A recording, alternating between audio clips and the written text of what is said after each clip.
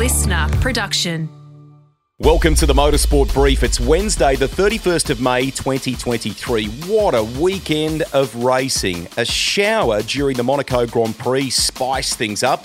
And at the Indy500, it was a wild dash to the finish that kept us on the edge of our seats. Today, you'll meet the Aussie who played an important part in Roger Penske's 19th win at the greatest spectacle in racing.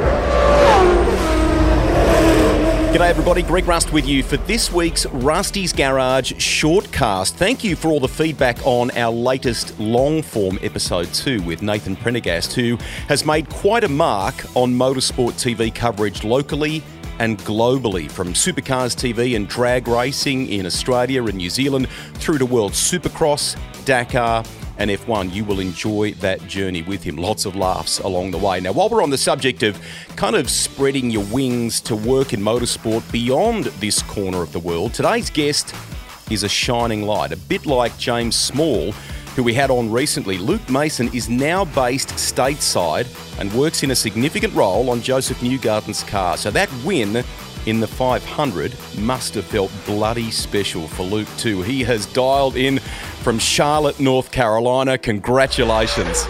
Cheers, mate. It still sounds, still doesn't sound real when you say it like that, but it, the more people keep telling me it happened, I might have to start believing it soon. There is a cool piece that listeners can find online by the legendary Marshall Pruitt, right? Racer.com. Just to set the scene here, 6 races into your partnership with Josef and you win, mate, an iconic race that some have waited a lifetime for. It almost feels like you're cheating a little bit, because you see guys that have been in that paddock for 25, 30 years, you know, busting their ass trying to win the thing, and we rock up, you know, first time engineering the car there, and we go and get it done straight away. So it's, as I say, it's still pretty surreal to think about what we just did. Marshall talks about, I think he said, your lips were quivering afterwards as you stood beside the famous yard of bricks. Share, if you can, a bit of that moment with us. I mean, it clearly, as it would, meant a lot to you. Yeah, I think he just got good timing, because I've just run around like an idiot for the last 15 minutes cheering and hugging everyone. So I think I was more out of breath than what I was quivering. But no, it was, you're watching that car cross the line and you have the moment where it's like, this is actually happening. And then at that point, I said, I blacked out for the next 15 minutes, just going mental with all the crew and everything else. And then the driver rocks up and parks it on the bricks, and he exits stage left straight into the crowd. So the first thought of all of us is, well, we're going into the crowd. So off we went. Off we went, and you know, by the time we'd climbed the fence and had a good time with the crowd there, you said I was out of breath. So I sort of slowly made my way back to the bricks there, and then sure enough, Marshall sticks a microphone in my face and says, "Let's go." So what he captured was about as raw emotion as you could get. I think it was right there, right then. Those celebrations in the crowd will be replayed time and again. They were really cool. Take us a bit beyond that. You may not be able to share too much with us, Luke, but once everything settled down and you were, you know, back with the team and what have you, and Roger and so on, what were the celebrations next phase like?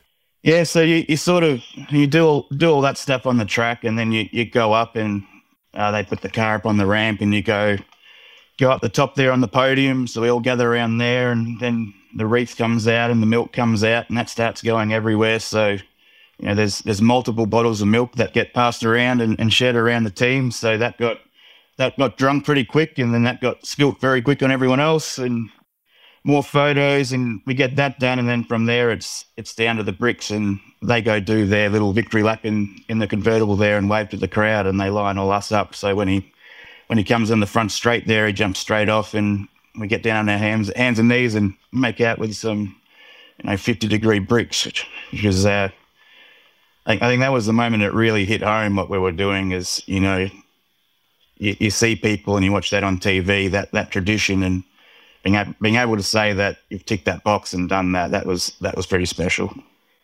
Luke, in this business, as you know, mate, some days are diamonds, right? Is it true that you guys fundamentally left the car alone for the whole race. It seemed like it was just perfect. Is that correct? Yeah, so you go into these things thinking you're going to get it wrong and the weather's going to change and the track rubbers up and grips up, and obviously you go forward and backwards depending on where you are track position wise. So the expectation is you're going to touch something at some point, and more often than not, we're engineers, we can't help ourselves. We're going to try and make everything better, but we just kept going through the day, and we kept asking the question, do we need a tyre pressure adjustment? Do we need to touch a wing? What do we need to do here to put ourselves in the position to go? And every time we asked, he's like, no, it's good, don't touch it. And we kept asking, and he kept saying, don't touch it. So, yeah, you have those days where the thing's perfect and you don't touch a thing. It's as an engineer, that's about as good as it gets. Agreed. It's kind of still relatively early, right, in your IndyCar engineering chapter. What is it like working for the captain, Roger Penske, Tim Cindric, that whole organisation, and what was their reaction to this win?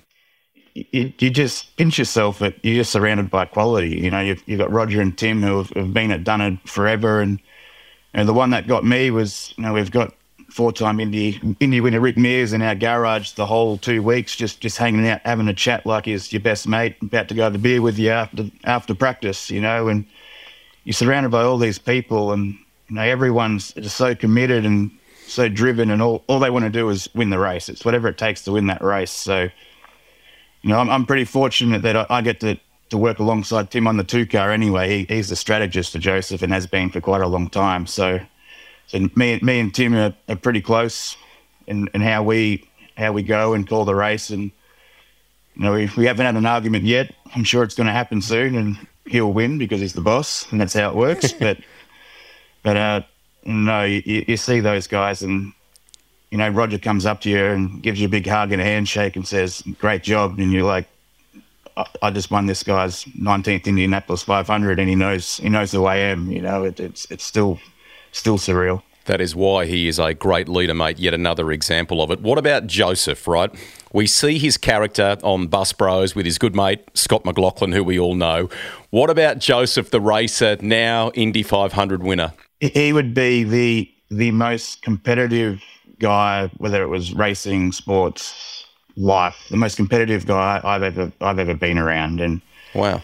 How dedicated that guy is to his craft and what he does, in his preparation, not just the driving side, but obviously looking after himself. And we're not afraid to give him some shit about him taking his shirt off all the time whenever he gets the chance. But, if I had a rig like that, I'd walk around without my shirt off as well. So, he really is, just so passionate and dedicated and driven to be the best race driver he can be. And, ultimately he wants to be the best IndyCar driver that's ever existed. So in many respects, it makes my job really easy because, if we're not there, we're not fastest and the car's not competitive, it's me. I've got to get the car right because, he's going to figure himself out and do his job to the best of his ability. Luke, in unpacking the race and the whole kind of month of May, for that matter, firstly, how was the lead up and how much confidence did you kind of have? Because on paper, the Penske cars didn't exactly have great qualifying speed or it looked that way. But did you feel like you had something good for the race, for the 500? Yeah, it's a funny one because you always you do all your R&D in the off season and you go do your aero work and you work on your driveline and you think that you've made big gains, and then you rock up to the speedway and you get to Fast Friday for the first time and we get to turn the boost up, and that's kind of the moment where you can see what everyone's got. That's you have to try that day. And we sort of tried and we're like, okay, we should be there or thereabouts, and we were fairly happy. And then we got the qualifying day and we realised that we just didn't quite have it. We just weren't quite there. And you sort of go through that day, and I'll tell everyone who asks that the race day is the easy day. It's qualifying day is the most stressful day of the year by a mile, the amount of pressure that everyone's under to perform that day. And so unfortunately we just didn't have the speed, and that wasn't for a lack of trying. We tried a few different things amongst the three of the cars to try to find a bit more, and we just couldn't get there. So that's obviously a big priority in the off season. But the whole 2 weeks, even going back to the open test, which we had there in April, we always had a really high level of confidence in the race car. It was the conversation, amongst our group was, we just have to get this thing to the front. Doesn't matter where we qualify. If we find a way to get it to the front, we're going to go win the race. And we sort of carried that confidence with the race car the majority of the way through. And yeah, it just showed there at the end there that, you can win from anywhere that race. It's strange things happen. You don't generally have to have the fastest car. You seem to have a very good, capable car and a driver whose confidence is through the roof to be able to do what he needs to do. Like at Bathurst, a lot does happen in that 500. The race itself, mate, the first kind of 2/3 or 3/4 was this crazy sprint, and then we had some stoppages. What words did you have for Josef, and what did the kind of crew talk about, knowing that you basically had to go out at the end and lay it on the line one final time? Well, it was funny because we had 3 goes at it. We had 3 red flags, so we kind of, Ericsson had led one, and we obviously get some live data through different channels to know that, well, he's probably going to restart in this gear, at this speed and this rev. So to maximise our performance, we need to be here. So a big part of the initial part is, making sure that we get him to do the right thing to maximise our restart. And then sure enough, we were leading the restart the second time. And we had a big plan, and we're talking about what we're going to do, when our big plan is, and unfortunately he completely botched it. So we ended up getting overtaken at the start-finish line, and that proved to be a blessing, to be honest, because we got another opportunity, and at that point it really paid to be second in line for the final lap shootout, And I don't think, regardless who you were, you weren't going to win if you were first, or it was going to take something pretty remarkable to keep the lead just based on what had happened throughout the day. So to start second, we gave him the information that he needed, that it was probably going to be at this speed and we want you in this gear and be ready to go. And after that, we were hands off, and he's good enough to know what he needed to do and plan what he needed. And sure enough, he executed. Luke's been good enough to stick around a little bit longer. Quick break and back with more on this edition of the Motorsport Brief. When I set out on this podcast mission, Luke, I wanted to make them a bit broader, right? Not just winning drivers, riders and so on. There are so many stories in our game. Worth sharing for our audience, if you don't mind, about how you got into it, right? What fueled the fire? Where did the love of motorsport come from for you? I don't really know. I think my old man was always a rev head, and he always was around cars. And I remember looking at photos of, he had an old HQ Monaro, he had a nice panel van, he was building motors, and a few family videos of him back in the day with his big mustache and mullet working on an engine. And it's like, yes, this is pretty cool. So, and then from there, I think a lot of it was just being stuck in front of the TV at the right time, watching stuff. I can remember watching Bathurst in '95 when Larry won, and all of a sudden I liked the green car and had no idea who it was, but the green car was my favourite, and it probably all started back there, and then from there it was always, for whatever reason, it was never limited to supercars. When I was younger, I would record F1 races and watch those, and Mum will kill me, but I accidentally deleted a '96 family trip to Darwin video to watch the Monaco Grand Prix. So we've lost that one. That one's gone forever, unfortunately, but I can tell you the race was great. I remember watching Monaco and being sent to my room for what I'd done. But, I think it's always been there from a young age, and you sort of go through that phase where you kind of realise that the money's not there to successfully drive or have what it takes to go through that path. So what's second best? So I think some way, somehow I was going to end up in motorsport. It was just going to depend on my path, what I was going to take and where it was going to lead. Did you always have that inner desire to want to go to either a Europe or an America? Was that something, very early on that you were passionate about pursuing? Yeah, in some ways. I think, I was pretty early thrust into the whole supercars engineering world. I was 24 when I took over that gig on the Mercs there with Will Davo, and I thought that was the coolest thing ever. I was a race engineer in a V8 supercar. That's all I wanted to do, and when that thing looked like it was going to go in a different direction, I sort of made a choice there that, if I don't move now or don't try anything, be it be it Europe or America, that I was going to stay there for the rest of my life. It was going to be Australian racing, and I was going to put down some groundwork, and that was going to be me forever. So the way it worked out and the timing of everything, it's like, well, I need to go now, otherwise I'm never going to do it. So that's kind of how it came about. I've got very fond memories. I think there's even a lovely congratulations from Rihanna Crean there on socials for you, and Will Davison as well. That win that you talked about, it's etched very much in my mind. 2015 in Perth, that you played a very significant part in with those Mercs. The move to the US initially, am I right in saying that the pathway was actually NASCAR, Richard Childress, and so on? How did it sort of start? How did you get a break in there?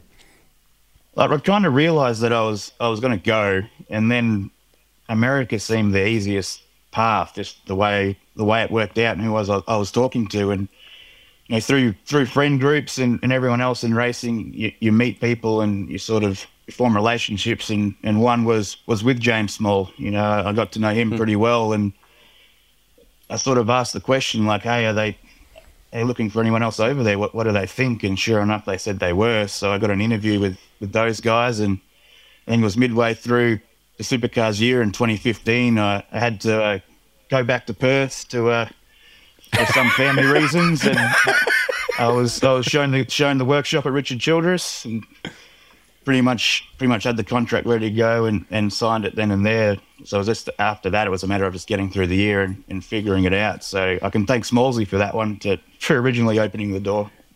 He's another guy who's sent you a great congratulations. Just quickly on Erebus, they've had a great run of late with Brodie Kostecki, Will Brown, who's been on the podcast recently. Do you kind of watch? Do you stay in touch with people in the paddock there? Yeah, there's still a lot of people there that I'm very close to. And you always, obviously the time zone and the way it works out is a bit awkward, but generally speaking, we can get practice one over here, and if I'm feeling really bold, I can stay up and watch qualifying. And every now and then, you'll have the race on for breakfast. It's just generally how it works. So, no, I've kept my eye on it.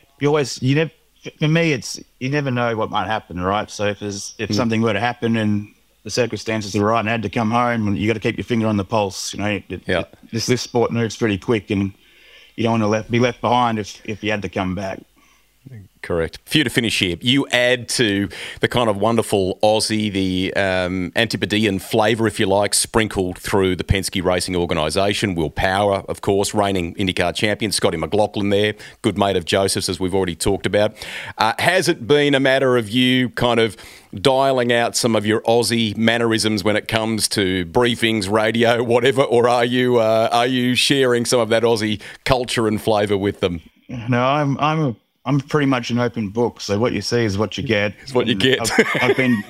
I've been pretty lucky that I haven't put my foot in it yet, which I'm sure is going to happen, and I'm going to get the slap on the wrist. But it does get pretty interesting when you get the three of us in an engineering debrief, and we just go on a bit of a tangent, and we start talking like we're back home at the pub having a few cold ones, and literally everyone else is looking around the room trying to figure out what the hell we're talking about. Exactly. Fourth in the points now, just 3 behind Pato O'Ward, 11 to go in the NTT IndyCar Series. Given the form that we're seeing, from the likes of Arrow McLaren, we know how good Ganassi are, and it almost looked for a moment there like a fairy tale for AJ Foyt and Santino Ferrucci at Indy. How hard is this mission going to be to help Josef to a third title? I mean, they don't kid about it when they say it is the most competitive championship in the world, and I think we all believe that over here. The caliber of driver and team is so high now that you can't leave a 10th behind. I think years gone by, you could afford to be a 10th off, and you'd still qualify in the 10, and you'd have good pit stops and figured it out. But now everyone's so good that we've done it this year. You miss qualifying just, and all of a sudden you're 15th, 16th, and you're trying to figure out, geez, if I just had under 10th, we would be 5th, and it's going to be difficult. We've had a really good weekend. We've celebrated a really good weekend, and today we're all back in the workshop trying to get a car ready to go, put it in the truck and head to Detroit and keep this momentum rolling. It doesn't stop. Good stuff. Let's finish with that. Detroit this weekend, as you said. Give us a sense of that preparation, because you're back on the streets this time of downtown Detroit. And am I right in saying, too, it's a bit of a unique pit setup there for this weekend, isn't it? Yeah, it is. It's a brand new track. No one's been there, and it uses part of the old F1 Grand Prix track. So there's still a few straights and corners they use from that, and then it winds around the GM building smack bang in the middle of downtown. So obviously a real important race for us, being Chevrolet and GM affiliated. So we're doing everything we can for those guys to make sure they have a good weekend and have a good result as well. So no, it's going to be an interesting one. A lot of guesswork going into ride heights and what we do with wing angles and the car setup, because no one knows. No one's walked it yet. We do have some scans, and we will jump in the simulator tomorrow night. GM's lucky for us that we're so well committed with those guys that they're going to give us some time tomorrow night, because Josef's obviously in New York gallivanting around, showing everyone his trophy and his ring, and the earliest we can get in there is 7 p.m. tomorrow night. So we'll do a couple of laps there and get our feet wet to kind of get an idea of where we need to be, and then Friday P1 we figure out how far off we are or whether we got it right. Good on you. Hey, it has been fantastic to spend a bit of time with you. Thank you very much for coming on, for allowing us to share a bit of your story, and to hopefully inspire more engineers that might dream of going abroad and doing a similar thing to what you and James Small have achieved. Congratulations on winning the 500, being a part of that whole organisation. Enjoy the celebrations and go well for the remainder of the championship. No, appreciate it, mate. Cheers. He was fabulous, wasn't he? A couple of other quick stories that caught our interest this week. Clay Richards, grandson of the great Jimmy Richards, son of multiple Bathurst winner Stephen Richards, is going to make his debut in TCR competition. He's going to drive a Melbourne Performance Centre Audi. Really looking forward to that. He'll be a part of the Speed Series, June 9 to 11 at Wintonaire in Victoria. More recently, of course, he's been racing an 86 in Australia and did some racing over summer in New Zealand as well at the wheel of a Toyota 86. Will Brown, who was on the podcast recently, has driven a sprint car at Sydney Speedway, joining the likes of Cam Waters, Shane Van Gisbergen and Brodie Kostecki to dabble on the dirt. While we're on sprint car racing, well done to J-Mac, James McFadden, who's in our Rusty's Garage library at Lawrenceburg there. He bounced back, returned to the winner's circle. That's a well-deserved victory too, after a bit of a tough run for him recently. Keep it going, my man. I mentioned the Monaco Grand Prix at the top of the podcast. Max Verstappen has won there, extending his series lead. But the talking point for us back home is Oscar Piastri with a points finish and impressing the team at McLaren. It didn't look necessarily that great in Friday practice, but with that little sprinkle of rain and some good decisions, he fought his way into a points finishing position. Congratulations.